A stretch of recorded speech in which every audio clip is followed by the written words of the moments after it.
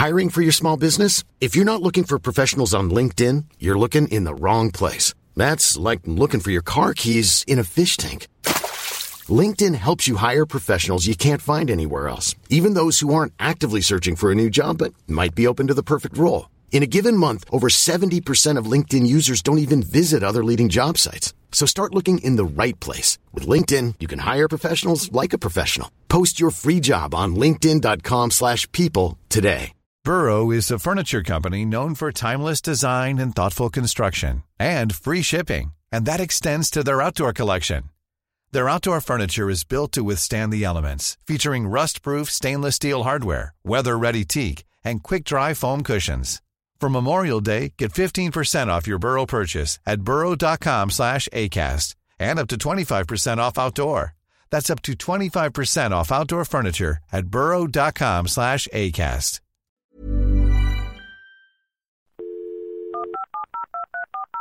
This podcast is a Royfield Brown production.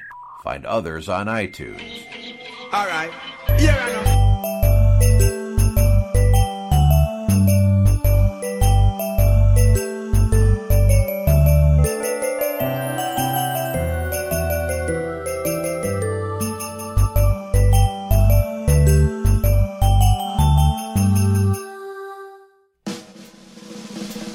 This is Dum-Dee-Dum, the show about the reality docudrama that is centred on Ambridge in the heart of the Midlands.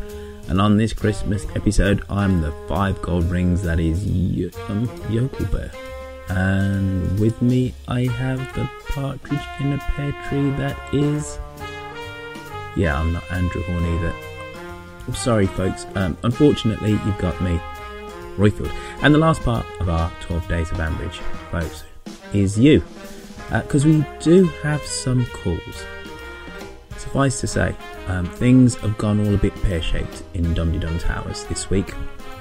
Yokel Bear and Andrew recorded a wonderful show. At least I think it was a great show, but half of it didn't record.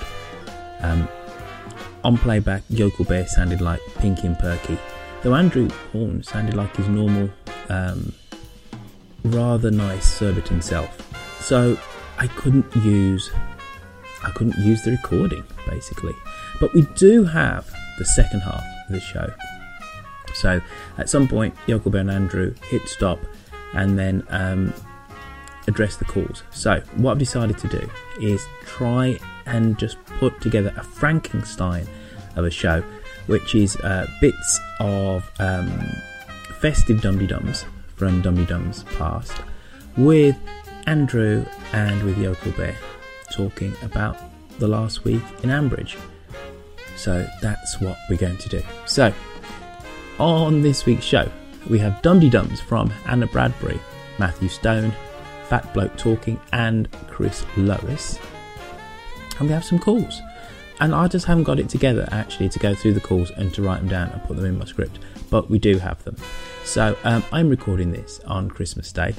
I'm going to put this up toot sweet, and it's a free-for-all. It's whatever comes to mind and whatever I can salvage from the edit, and this is your Christmas Dum-Dee-Dum. I hope you enjoy it.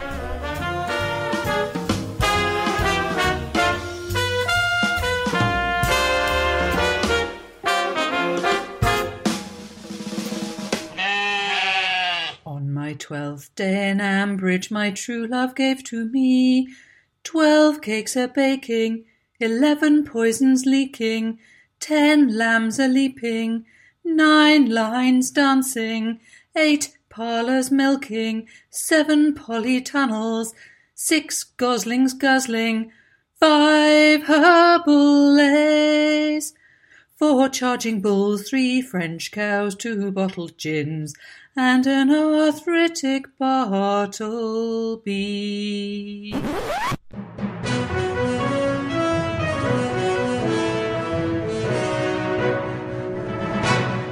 So we started on Sunday, the one with cheesy shenanigans. Sunday's often a quiet day in Ambridge, with little in the way of plot progression. But this week it was one of the more interesting episodes.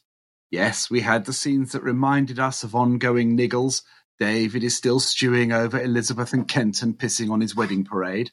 Lillian is trying to stop Piggy's eco project imploding by shuttling round the village as a peace envoy. But we also had some fun with Lee and Helen.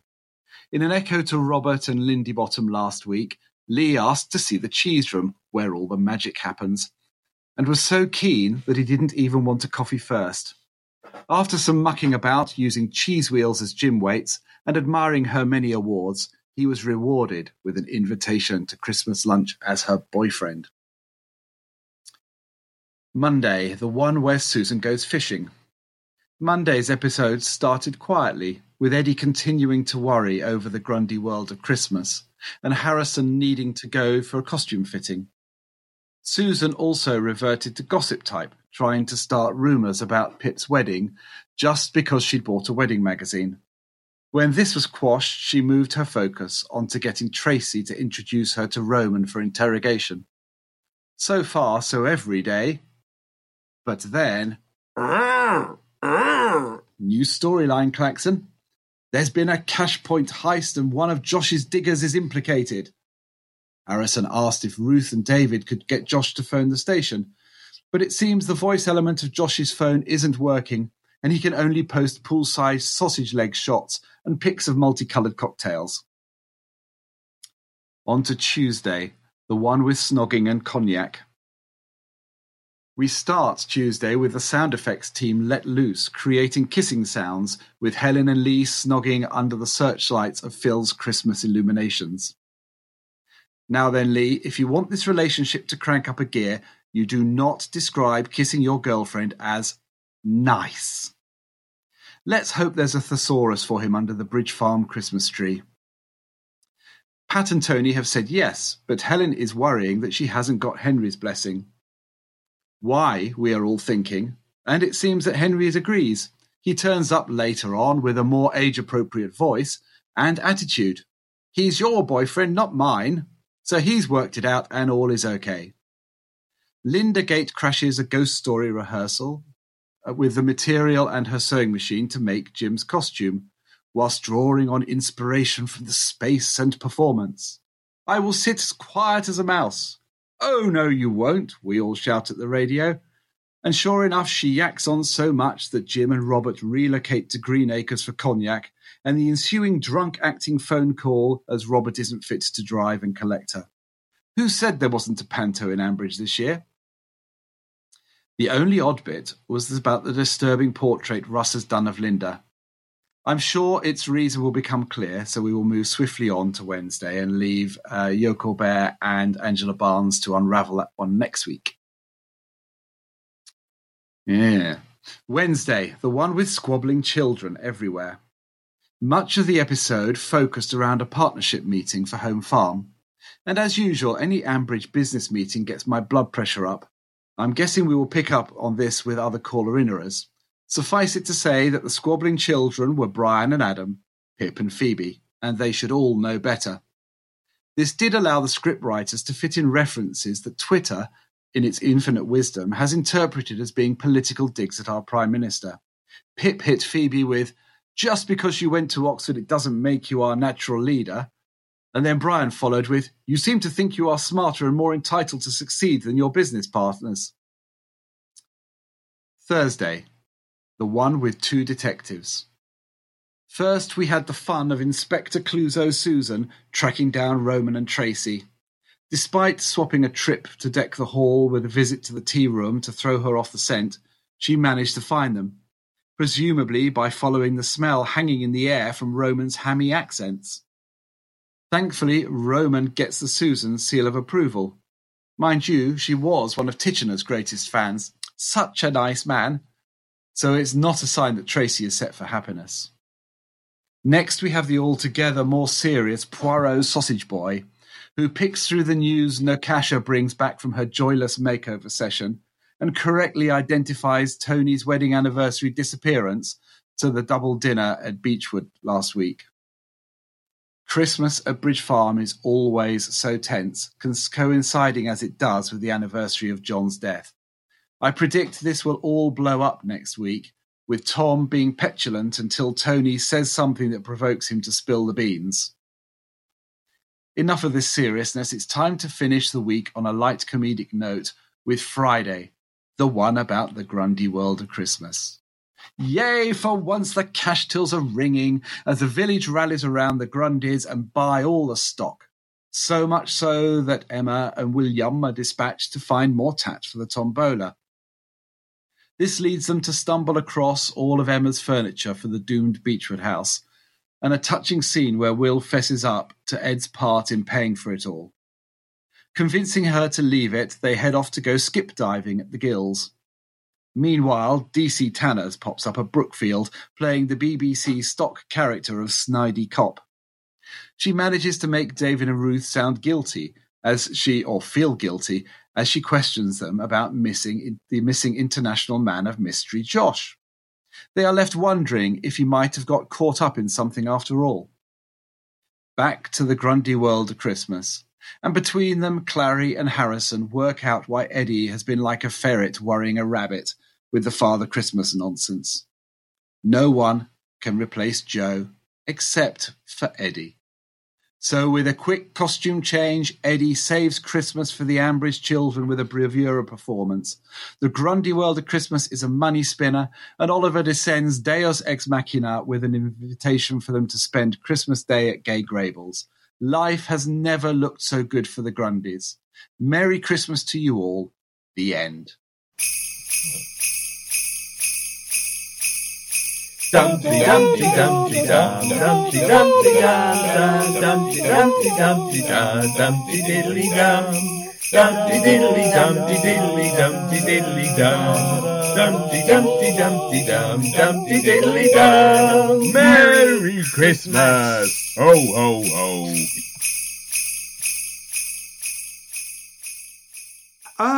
So what was your favourite thing in Ambridge this week? What was the bit that you enjoyed the most? It's difficult. I mean, the bit that sparked Twitter as well was all the comments about Helen's cheese room, and I've got a couple of corkers in when we get to the tweets of the week. But I found it was quite a strange week, quite uneven. And when I sat down to listen to them all again yesterday afternoon and start thinking about prep for the show, I said to Alex at the end, he was saying, "So Daddy, are you all ready?" And I was like, "No, I'm not inspired. I've listened to it again, but I don't know how I'm going to pull something together because it was really, really uneven." I thought so. I mean, it's just I just couldn't really get into the kind of, the Helen and Lee stuff. It's kind of, look, it's inevitable, it's going to happen, they're going to get together, it's going to be the Christmas thing. But the thing that I really liked about this week was, even though it was quite uneven, there were some pure Archers moments. And the best bit for me was the whole scene with Linda, Robert and Jim rehearsing the ghost stories where Linda sees the photo that's obviously her. But there was just the back and forth. That was beautiful, except that the whole upsetting bit about that weird painting, and Jim's asides were brilliant. And the other bit of pure comedy was Tracy referring to Linda time off in lieu, or toil, as we all know, and then Susan thinking, "Oh, that's quite posh," and writing, leaving the shop time off in lieu, and obviously spelling it LOO. Also, as well, that was Susan playing Miss Marple. Yeah, that was good. I enjoyed that bit. Yeah. I think they're just, I mean, we all love Tracy, and I mean, anything with Tracy in it is just going to be great. But there was other bits as well that I didn't enjoy so much. I will admit that when I was taking some notes about what to talk about for this episode, I'm just going to read this verbatim, yeah? I just put Josh, twat. It's so obvious, isn't it? He's just, I don't think he's a criminal. I think he's just one of those people that's just so lackadaisical. He just doesn't care. Yeah. But I think this is... Well, I think he just thought it was a fast buck. Yeah. And I think also as well, can I just say, the worst bit of the week for me is nobody wants Eddie saying the words, you can put it on in the downstairs lav. Ooh. Yeah, I think next. I know you were saying about the sort of the Helen and Lee being the big Christmas story. I don't think it is. I think they will be set up, obviously, both to be at Bridge Farm. Bridge Farm will be one of the two big Christmas Day stories, but it's going to be the Joy Tony thing. It'll come out.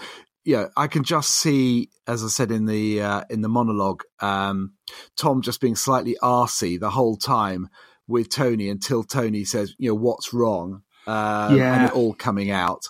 And the other storyline that I think for Christmas week will be the will be the Josh thing. I haven't listened to Sundays, but I did see something on Twitter that worries me. About Rex being implicated. So but that aside, it was lovely that the Grundy World of Christmas went well. Although just so in the end, it became obvious why they'd been making this fuss about the Father Christmases, and it was all because no one can replace Joe, and that was lovely. But then they just went a step too far with the whole, and Oliver's invited us to Gay Grables for Christmas Day. It was a little bit Christmas carols, because kind of God bless you one and all at the end. But I think there's a reason for that. I think that might be the Christmas Day story.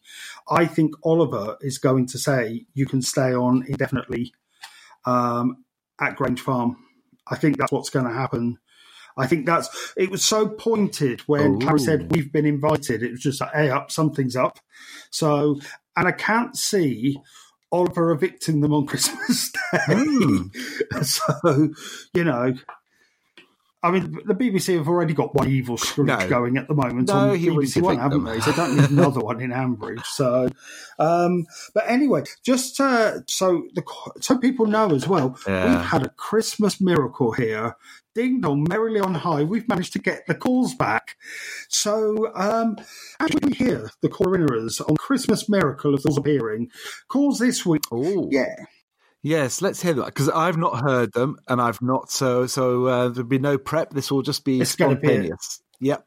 Spontaneous off the cuff. Today we have calls from Ian, Merlin. In fact, we've got two calls from Merlin, Vicky Cole, and our very own Witherspoon.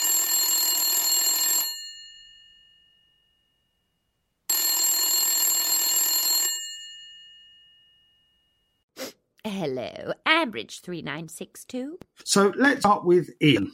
Hello, it's Ian from Edinburgh here. I'm a first-time caller in error, calling from my chaise longue, and I'm a vintage. I think the first thing I remember is Dan's funeral, so that probably makes me a stiff Dan. So yes, I am calling in because I have also got vaguely obsessed by how rewilding works, and I've been trying to visualise, after what Lucy was saying, 400 acres, and I found a very helpful drawing tool on Google.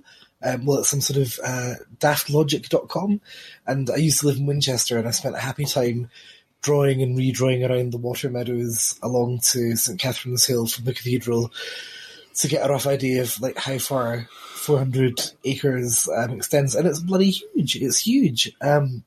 But at least I can now visualise it and imagine strolling through a happy sunlit day along the chalky, watery landscape. So I wanted to remember, for some reason, Nick's hen night that came into my head, because I was thinking about Helen, and I remember that inexplicable moment where Helen suddenly became friends with Nick. I remember getting into trouble on the BBC chat board at the time for defending that episode. I now realise the error of my ways was ridiculous, but I am very glad that Helen has got together with Lee finally, because I actually stopped listening to the Archers after she wasn't able to get with Lee and did that whole ridiculous thing about saying there was somebody else, and there always would be. I found that very frustrating and upsetting, just because I'm like, I want her to be happy, even though I recognise all the things that people say about her, and being a bit annoying. Anyway, lovely to call in for the first time. You're all brilliant. Thanks for all you do, and I'll call in again sometime soon. Happy Christmas! Yay, happy Christmas, Ian. That's Ian from his chaise longue with his stiff down. So, not quite sure what that means. But anyway, what do you think, Andrew? I mean, Helen, do we want her to be happy? I think the answer's got to be yes, hasn't it? It has. And yeah, I mean, I think we're going over well-trod ground from the other week around why we can't feel happy for her. But yes, I would like her to be happy. But then, as Lucy always says, I'm soppy and I want everyone to be happy. So, do you think that Lee will change her? Because Lee actually seems quite down to earth, doesn't he? And I wonder whether she will become kind of more confident in herself. And I think Lee would change her, and in a good way. Well, she needs to. Yes, I mean, she needs to. This whole worrying about Henry and will he want to? Will he be upset if Lee comes? I mean, I think Henry was actually right on that. We'll come back to Henry, but she was once quite self-confident. Don't forget, she went off and decided to have Henry from a sperm donor that she didn't know, which is that's going out on a limb. That's quite out there, and you need sort of confidence to decide you're going to do that, even if you have got a supportive family at home. So, but she does need to regain that.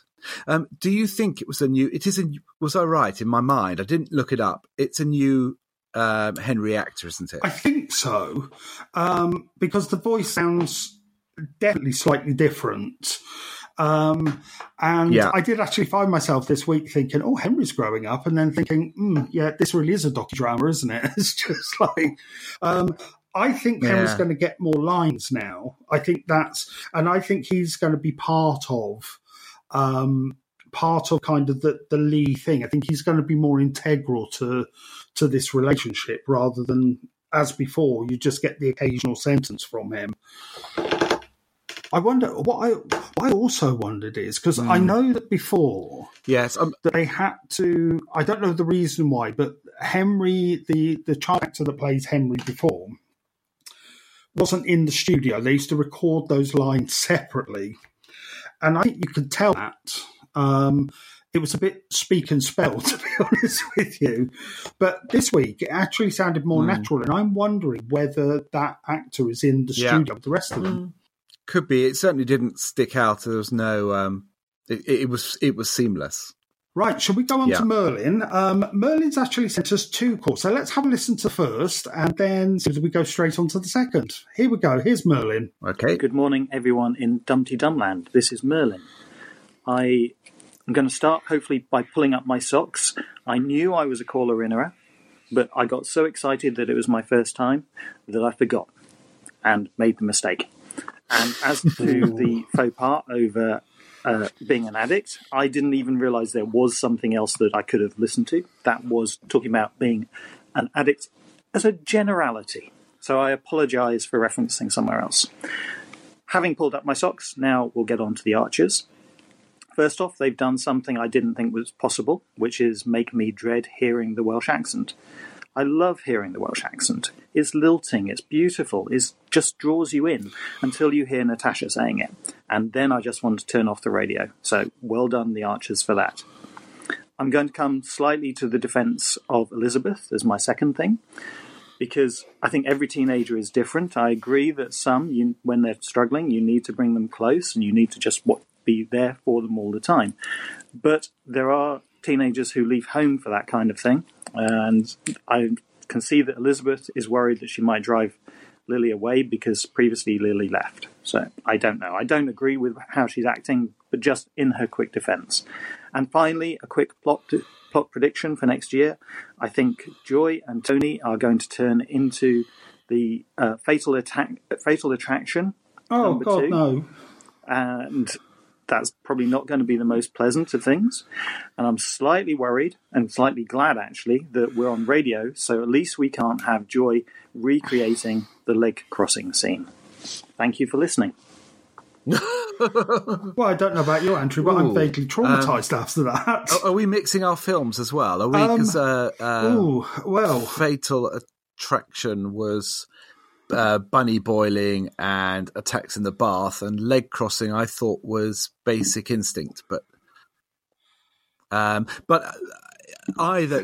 that aside, Merlin, I think that's the Joy Tony thing. I don't think it's going to go anywhere. I think it's going to just give enough of and apart from causing ructions over Christmas when it all comes out, which I said earlier, I think it'll just be a bit of a wake-up call for Pat and Tony to appreciate each other more. And after all he was doing was, just being friendly, and his main interest, as I said in my call last week, is his affairs with Madge. He's interested in Madge. He's not interested in Joy. He's not got it in him to be passionate outside the marital bed. I just don't. I don't see that. But he was being polite. He was being a good friend. But his mistake was to lie about it. I think that's going to be his kind of comeuppance on it. I think I had a real realisation about Joy. Of course, like most people, when Joy first came along, it was just like, oh God, Joy, just shut up. And it was when Natasha came back and said she just couldn't stop talking. I love the bit about she couldn't stop talking even when I was applying the lipstick, and imagining kind of the lipstick all over Joy's face. But she's really lonely, isn't she? And I tell you something, this is, I used to have, in a previous job, I used to work from home like a lot. So I used to work from home completely alone a lot. And what I found was that when my flatmate, who had like a job outside of the home, came home, I couldn't stop talking. And I think it was just that kind of lack of contact with people. As soon as someone turns up, you just can't stop talking. And I think she's just really alone and lonely. And I think she's moved to a small community, and she's just trying to just kind of, she's just trying to connect with people. I find that I've actually got a lot of sympathy with Joy, and that's unusual because normally I haven't got any sympathy for anybody in Ambridge, apart from Tracy, of course. But so I wonder. I don't think it will be an affair, but I think it will be an issue. Yes, but I can't see it. I mean, God, Tony just doesn't have it in him, does he? No, absolutely not. It's just no. But I still don't really see where they're going to go with Joy, because if she's not, if I'm right, she's split up from her husband and she's come away for a new start. And the Rochelle and her husband won't travel. So why, if Rochelle is the centre of her life, why didn't she move nearer to Rochelle? Why did she move away? I can't. I think the only way Joy could be long term is if they introduce another character that they kind of pair her up with. Because otherwise, what do you think about a roughly the same age as Joy, or age appropriate partner? Where you've got Jim, who's single. Well, he's not going to tolerate her for 2 seconds. You've got Oliver, who's still, obviously still not over Caroline. No. So I don't know. Mind you, I wonder back in the day when Linda Snell first appeared, whether everyone was saying the same thing. But I don't know. We'll see. But for God's sakes, please, scriptwriters, I am begging you, do not let them have an affair. And if you do, can we not have the sound effects? Thank you very much. So should we listen to Merlin's? I'm intrigued. There's a second call from Merlin. Let's dive in, shall we? Hi, this is Merlin again. Just a quick addendum to my previous message. Seeing as my 17-year-old daughter has spent a day not talking to me because apparently we have nothing to eat in the house, I have no authority to talk about teenagers at all, so ignore everything I said about that. Okay, bye. Well, yeah, I do. Merlin, it's just teenagers. That's what they're like. It's just they grow out of it. So, in fact, they're just not even. I tell you what. Let me tell you about my nephew. Yeah, this is absolutely 100% true. my nephew he's 12, so he's not quite a teenager. But he sent me a text a couple of weeks ago, and he said, I was reading on the internet that Christmas could be a difficult time for people for their mental health. And he then went on to say, so to make sure that I'm not one of them, here's a list of Christmas presents that I want. I like his style. Yeah, but can you imagine? He's 12 now. Can you imagine what he's going to be like as a teenager? My God. Did you buy a present from his list? I did, actually. I bought him his Dark Materials books, the Philip Pullman books, so because he's a bit of a reader, which is good. But when I got that text, it's like, oh, God, he's going to be awful in a few years. But there you go. So should we go on to the next call? And the next caller is Vicky Cole. Hello, chaps, and everybody else in Dumpty Dum world. This is Vicky in Sri Lanka. A couple of things. I thought there was a poor value episode this week. Script writers, I don't think it's okay to have a whole episode of Phoebe going, I'm really, really sorry. I'm so sorry. I'm really sorry. Pip, return my calls. Grandad, I'm so sorry. Pip, I'm really, really, really sorry. I made a mistake. Pip, I'm so sorry. But rewilding is the only thing I have. So why exactly is rewilding the only thing she has? She's 6 months out of university. Why is she not looking for a proper job? Is the rewilding money supposed to be paying them salaries? Don't understand. I know we keep talking about the finances of rewilding, but don't understand.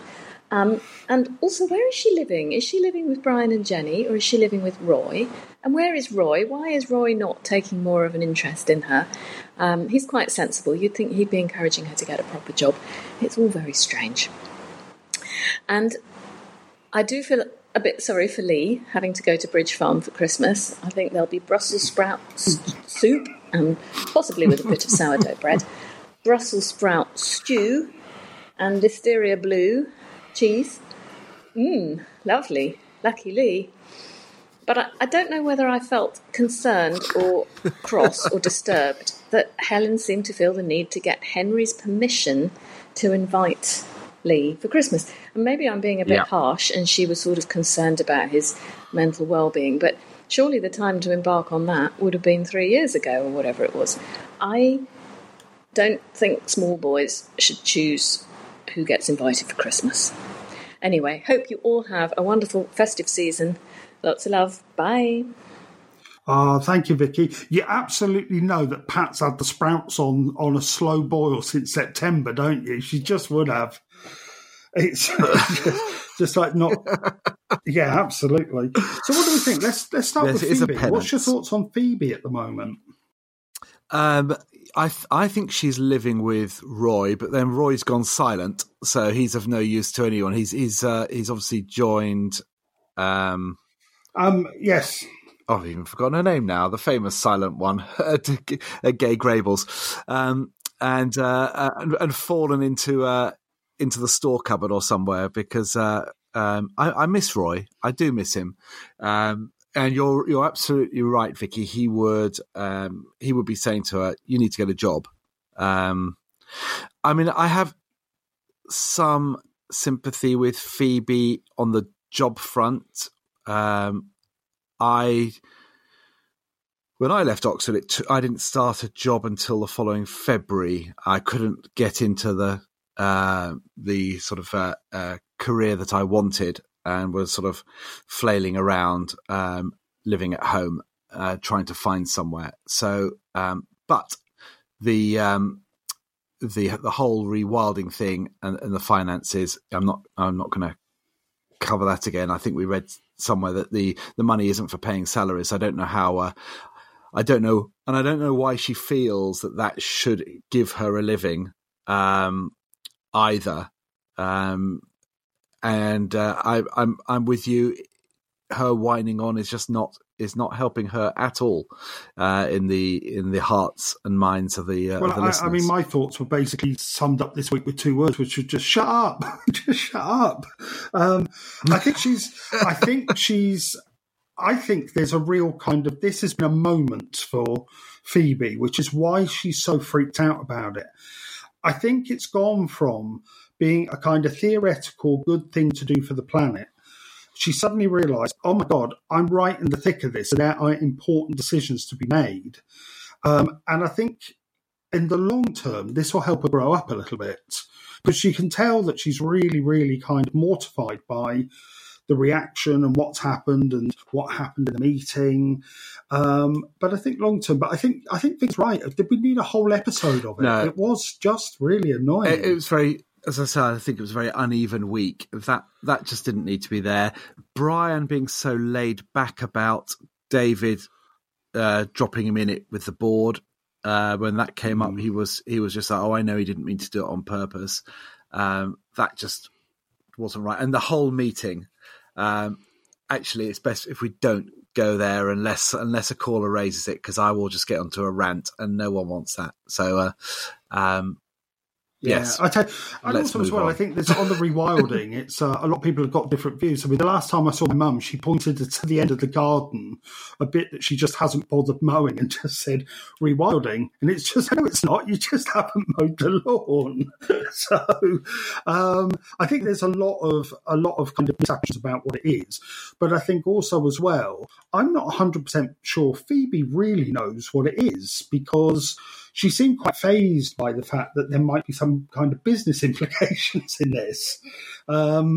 So I don't know. It's a difficult one. But also as well, what Vicky said about Henry, I've never seen a child that kind of... I get it because of everything that happened with He Who Should Not Be Named. But do you remember back to the Halloween thing, where all of a sudden Helen dropped everything to take him trick-or-treating and left all of Henry's guests on there kind of back at the farm?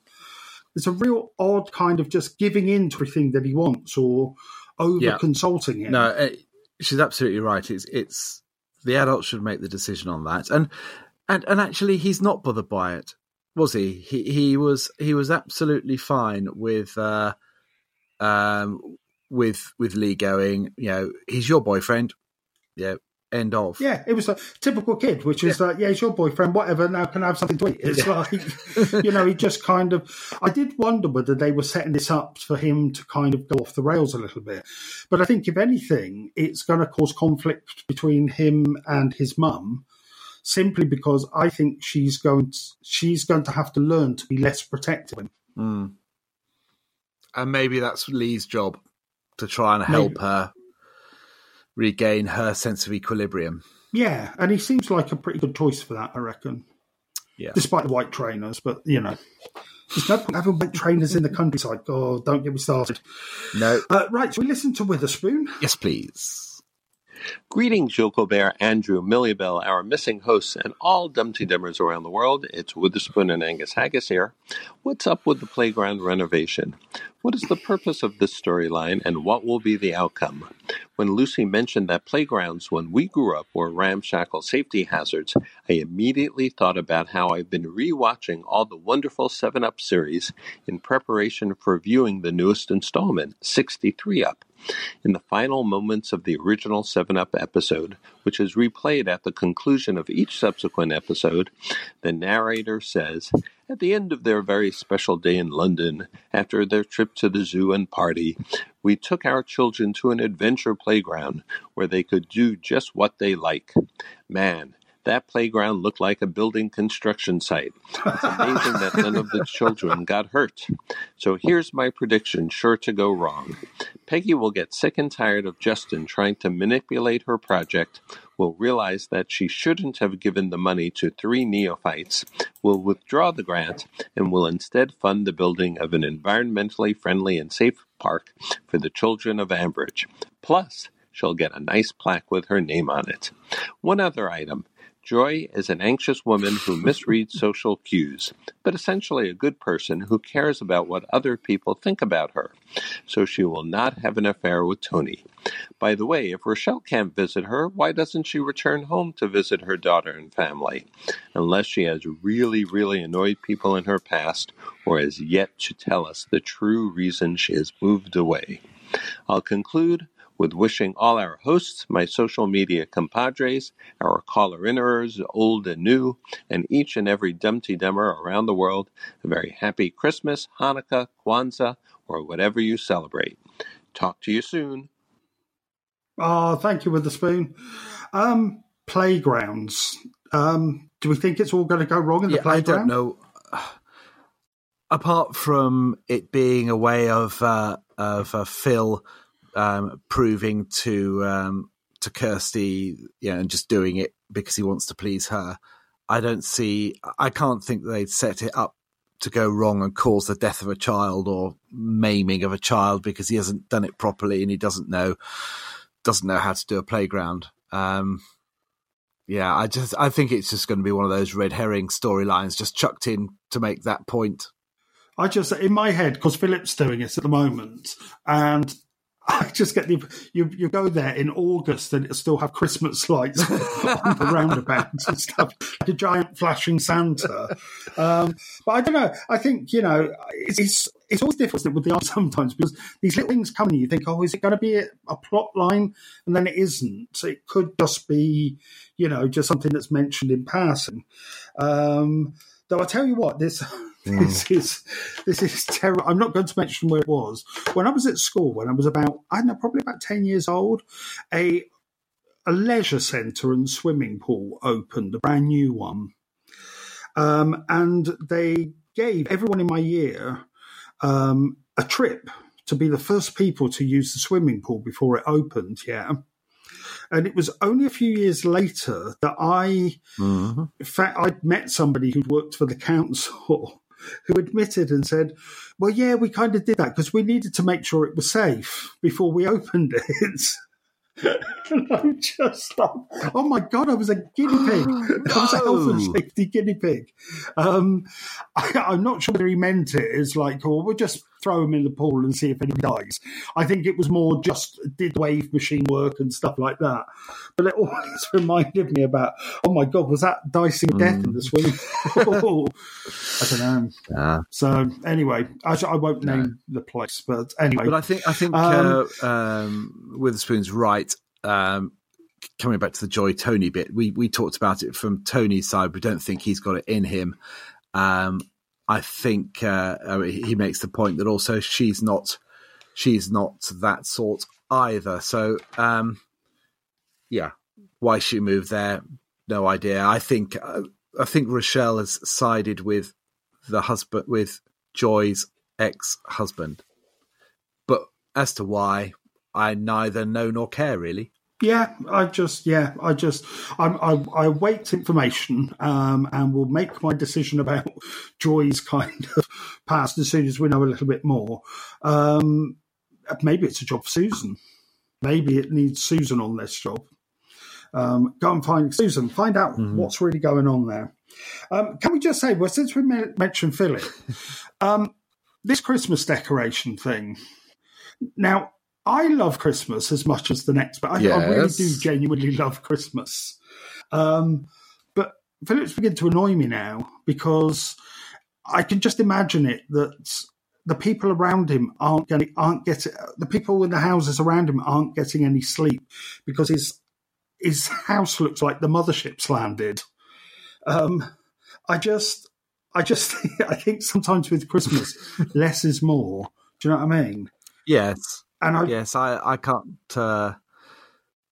We've got a couple of roads near us where they do become tourist attractions because the neighbours try to outdo themselves, and you get just drive-bys in the whole of December. And we've done it. We've when Alex was smaller, we've chucked him in the car and we've driven across to go and have a look at the Christmas lights. But it's not an official. It's just some suburban roads where everyone's gone bonkers with outdoor grottos, Santas on roofs, reindeers flying. Someone had them actually coming into land.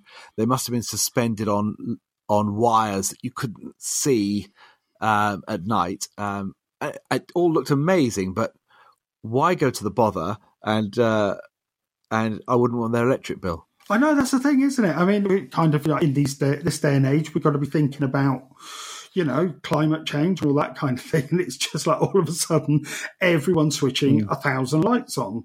But I get it. I mean, but I do love Christmas, and I do love a bit of tinsel around the place and what have you. And I get that some people take it really seriously. In fact, I've actually got a friend who takes Christmas so seriously. She was dating someone in the run up to Christmas, and she dumped them because that person told her that her Christmas tree was, quote, a bit showy. And that's how serious she took it. It was just like, right, this is not going to last. So I get it. But I think also as well, I'm just going to say, because I've got to say this, because I don't know whether I might be a little bit responsible for this, but I don't want to kind of be arrogant and say so. But this Ghost Story at Christmas thing, I really love it because I think this is a really nice alternative to the Christmas play, and it's going to be, there's a separate program with Jim doing the Christmas ghost stories, and I think it just makes a change from the play or the pantomime, and I think it also fits in that kind of. There's a bit of a growing kind of resurgence of that whole Ghost Story at Christmas thing. And did you see? So they're actually going to broadcast 3 separate stories. Yes. But about a year and a half ago, I actually tweeted Kerry Davis and said, you need to have an Archer's special of ghost stories. But I suggested it was for Halloween with Joe doing them.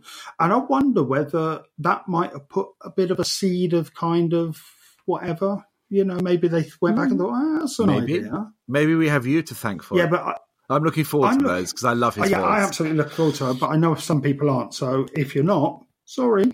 But so it's good. It's a good Christmas thing, I think, though. Just it makes a change from the panto. Yeah. So that's the caller inners done.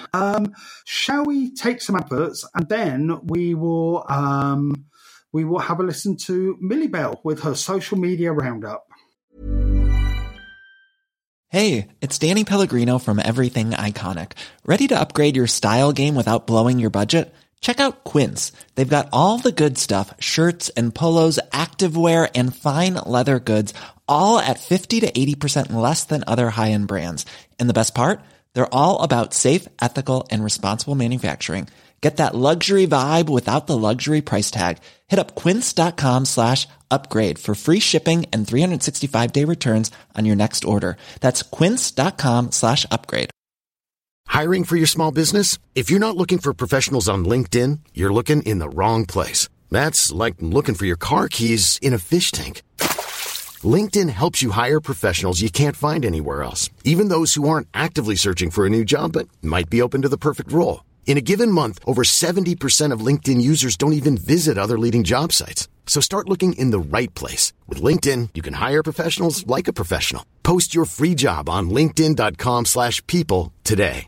This is Paige, the co-host of Giggly Squad, and I want to tell you about a company that I've been loving, Olive & June. Olive & June gives you everything that you need for a salon-quality manicure in one box. And if you break it down, it really comes out to $2 a manicure, which is absolutely insane. It's also so easy to get salon-worthy nails at home with Olive & June. The difference between how your nails used to look when you did them yourself and now with the Mani system is a complete game changer. The best thing about Olive & June, too, is it's a quick dry. Dries in about 1 minute, lasts for 5 days, and full coverage in up to 1 to 2 coats. Visit oliveandjune.com/perfectmani20 for 20% off your first system. That's oliveandjune.com/perfectmani20 for 20% off your first system.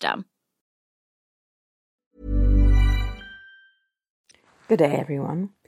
Well, we started the week with the news that the police needed to speak to Josh, and we said, "Oh, Josh, what have you done?"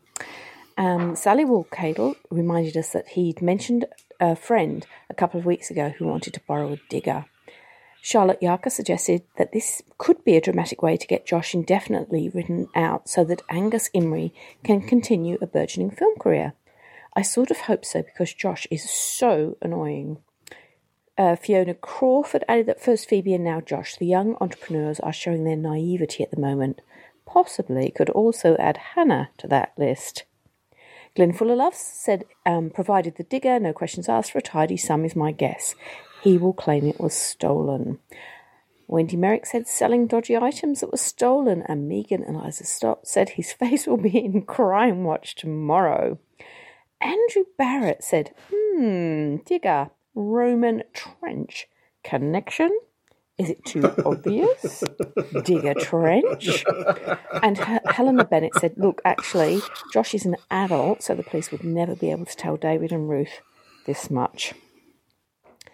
We also talked about that painting of Linda that was done by Russ, and we wondered what else can they include on the set to scare young children. Catherine Newnham said, the Halloween decorations from Beechwood, which were terrifying if you listen to Helen. And Al Williams said, making fun of our Lindy Bars, Russ? Mistake, a big mistake. Tom Williams suggested the calendar from a few years ago. Ruth Simpson said simply, Russ. And then we moved on to discuss Phoebe and her naivety, and we're just wondering, should she be involved in such a major project? And are Rex and Pip judging her too harshly, though? And Pat Ralph Hannibal said, yes, too naive. No, judge away. How can business partners trust each other if they don't share pertinent information? Valerie Bailey said she's too young and very unworldly. She sounded like a young teenager tonight. Why has no one even hinted that when you finish uni, you get a job? And Jean Bell said she acts before she thinks, and this is not a good quality in a business person. Very good point, Jean. And Thea Cochran said they seem to be using Phoebe to demonstrate the gap between knowledge and experience. And what was her Oxford degree? And I honestly can't remember. We seem to think it was PPE, as stated by Lucy Mellon, who said politics, philosophy and economics rather than personal protective equipment. Now, Richard Morley said that he cringes every time rewilding is mentioned. No project of this sort would ever be run in this way. From the funders who would want greater input and comfort that it was being run appropriately, to the experts panel who would surely be there to offer support. A wide range of interested parties and agencies would be involved, and lawyers would check all contracts. Pip and company have little experience in running a major project of this sort, and it's all horribly amateurish and doesn't really showcase well the important concept of rewilding to the public. If The Archers is a docudrama, then it's a poor job by the writers. Well, you seem to know an awful lot more about it than me, so I'll take your word. And then we talked about Susan. What on earth was that thing about stalking her sister and her new man? That's absolute craziness. Pat Ralph Hannibal said, ew, creepy. This goes way beyond sisterly behaviour. Not needed, not wanted. I know. Look, Pat, I just thought it was awful, and I thought incredibly childish. And why does Susan use those excellent detective skills to find out more about the Gills? Or she could become best friends with Joy, maybe? I don't know, just thinking outside the square here. Martin van den Heuvel said this was creepier than Jim's ghost stories, I fear. But Ruth Simpson reminded us, this is Susan we're talking about.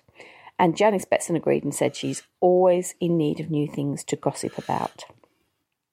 Then we had that fabulous episode on Saturday, and I just wondered what was people's favourite moment. Will and Emma searching through a skip for Tombola prizes, or was it Harrison relinquishing his role as Father Christmas, or David and Ruth being told absolutely nothing? Personally, I want to be a fly on the wall when Clary bumps into the Gills whilst wearing that hat. So if you could just arrange that for me, please, scriptwriters, that'd be lovely. Pat Ralph Hannibal said, loved Eddie taking over as Father Christmas, and I'm absolutely dying to know the Gills story. Has Susan truly not yet knocked on their door? Oh, I see we're on thinking as one there, Pat. Has Susan truly not yet knocked on their door with a cake or request to borrow a cup of sugar or something? Where is she when we actually need her? And Jan Mitchell said, I was really impressed with Harrison's softening as he did when he realised the significance of Joe having played Santa Claus. A big man with a tender heart, and he didn't let his ego get in the way. I've always liked the character of Harrison. Yes, I have too. I just think he's a bit boring sometimes, but hey, that's just me. Not everyone can be interesting. Stephen Bowden said, Eddie taking over as Father Christmas felt a bit too much like something from a low-budget version of a Hallmark Christmas movie. Raiding the Gill People's skip, in contrast, could be the start of some dark events. After all, we know that the Gill people are never seen in Ambridge during daylight hours, presumably because they are nursing some ghastly, eldritch secret involving ancient gods and tentacles. So if a hat and a pair of shoes are so dangerous that the Gill people have to throw them away, what effect might they have on simple villagers like Clary and Emma? Or am I reading too much into this? You might be reading too much into it, I think, Stephen. And Monica Strawson said that Will telling Emma that Ed gave him the cash to buy her furniture was one of her favourite moments, a key to Ed and Emma getting back together. Lots of people loved the fact that Joe played Santa.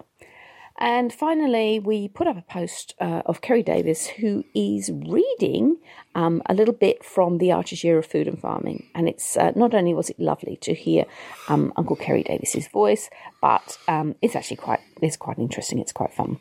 So really recommend that you have a look at that. So as usual, we would love to talk to you on our Facebook page. I'd like to wish all of you a great Christmas. I'm enjoying Christmas in Scotland, although I must say I was hoping for snow, so if anybody's in charge of the weather, if you could do that, it'd be grand. But until I speak to you again, I'll say to you, hooroo. Oh, thank you, Millie Bell. Actually, I just want to say something about Stephen and that kind of thing about the tentacled horror and stuff like that. So, Stephen, don't be silly. That's a ridiculous explanation. It's obvious. The Gills are vampires. They're never seen during the day. And you know those clothes they're throwing out? That's their victims' clothes. That's what I think this is what's happening. Or maybe I'm just reading too many horror books. I don't know. Did you have you watched the Kerry reading? I have, yes, and it's wonderful. I thought it was beautifully done. I thought there's a nod to the bit on the sort of style of him reading the book by the tree is a bit like the way that Charles Dance reads every year on the Big Fat Quiz of the Year. Yeah, I thought it was absolutely lovely. Yeah, and then finishing with the mulled wine. So yes, as Millie Bell said, watch it. It's 5 minutes, but it's a lovely little Christmas story. So yes. Yeah.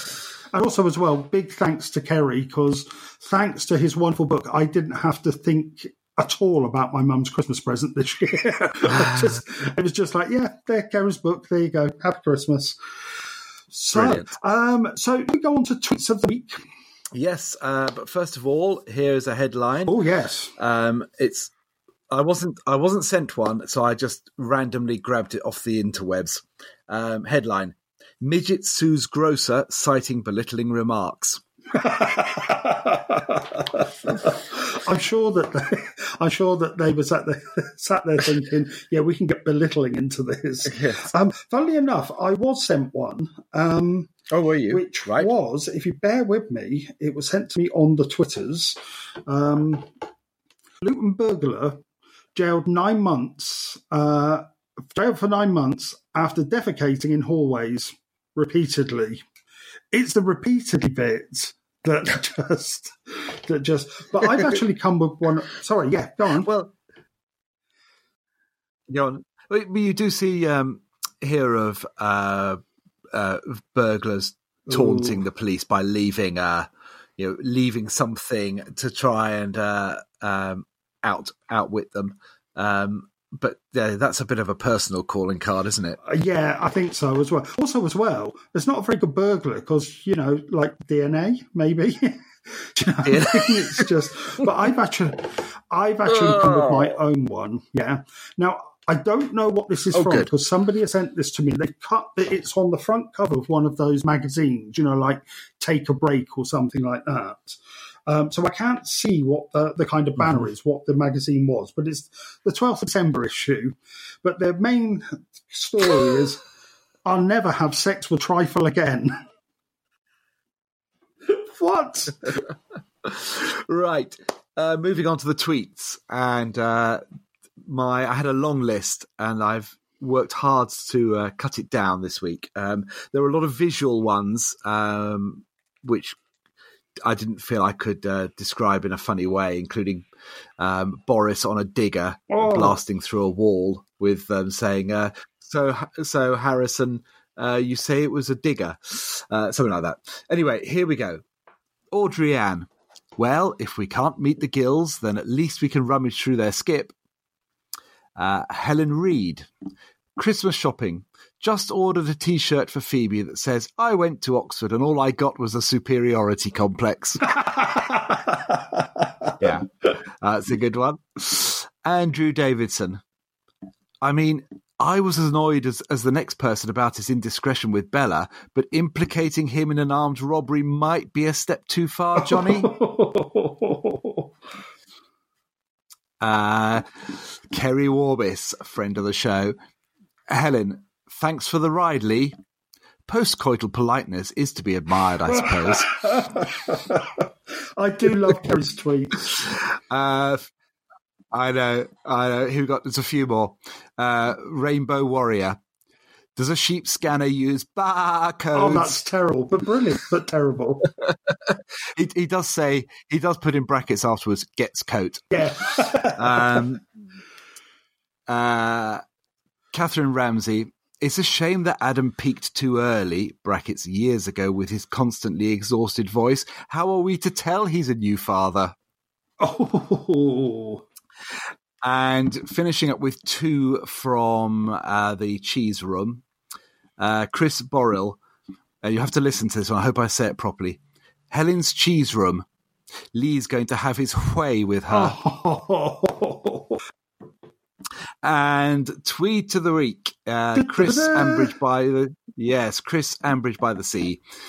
Surely, ladies, you don't show off your cheese room in this early in a relationship. I tell you what, that's a great tweet, because I think it says a lot about us as Archer's listeners.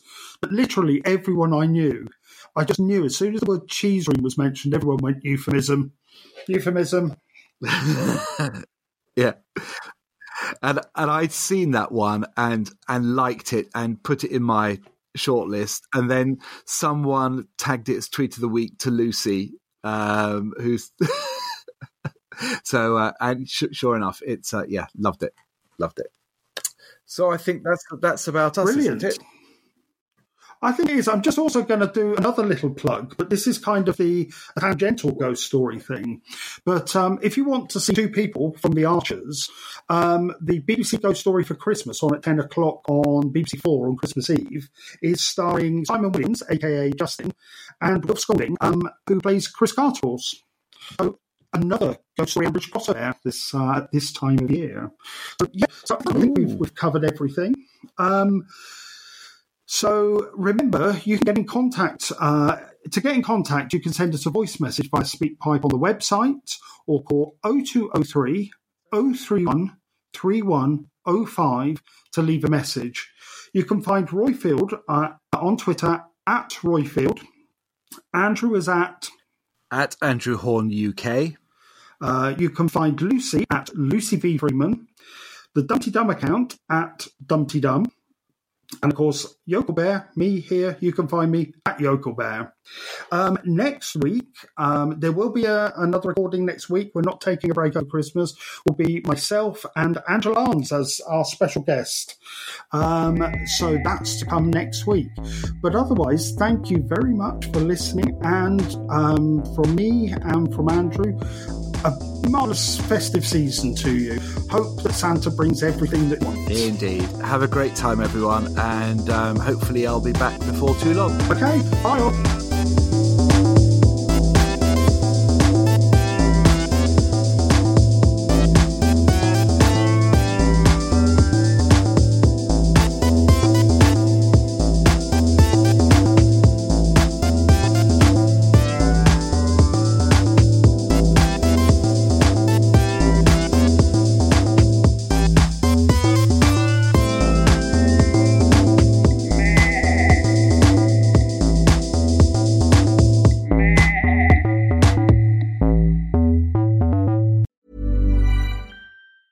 Hey, it's Danny Pellegrino from Everything Iconic.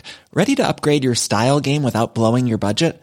Check out Quince. They've got all the good stuff, shirts and polos, activewear, and fine leather goods, all at 50 to 80% less than other high-end brands.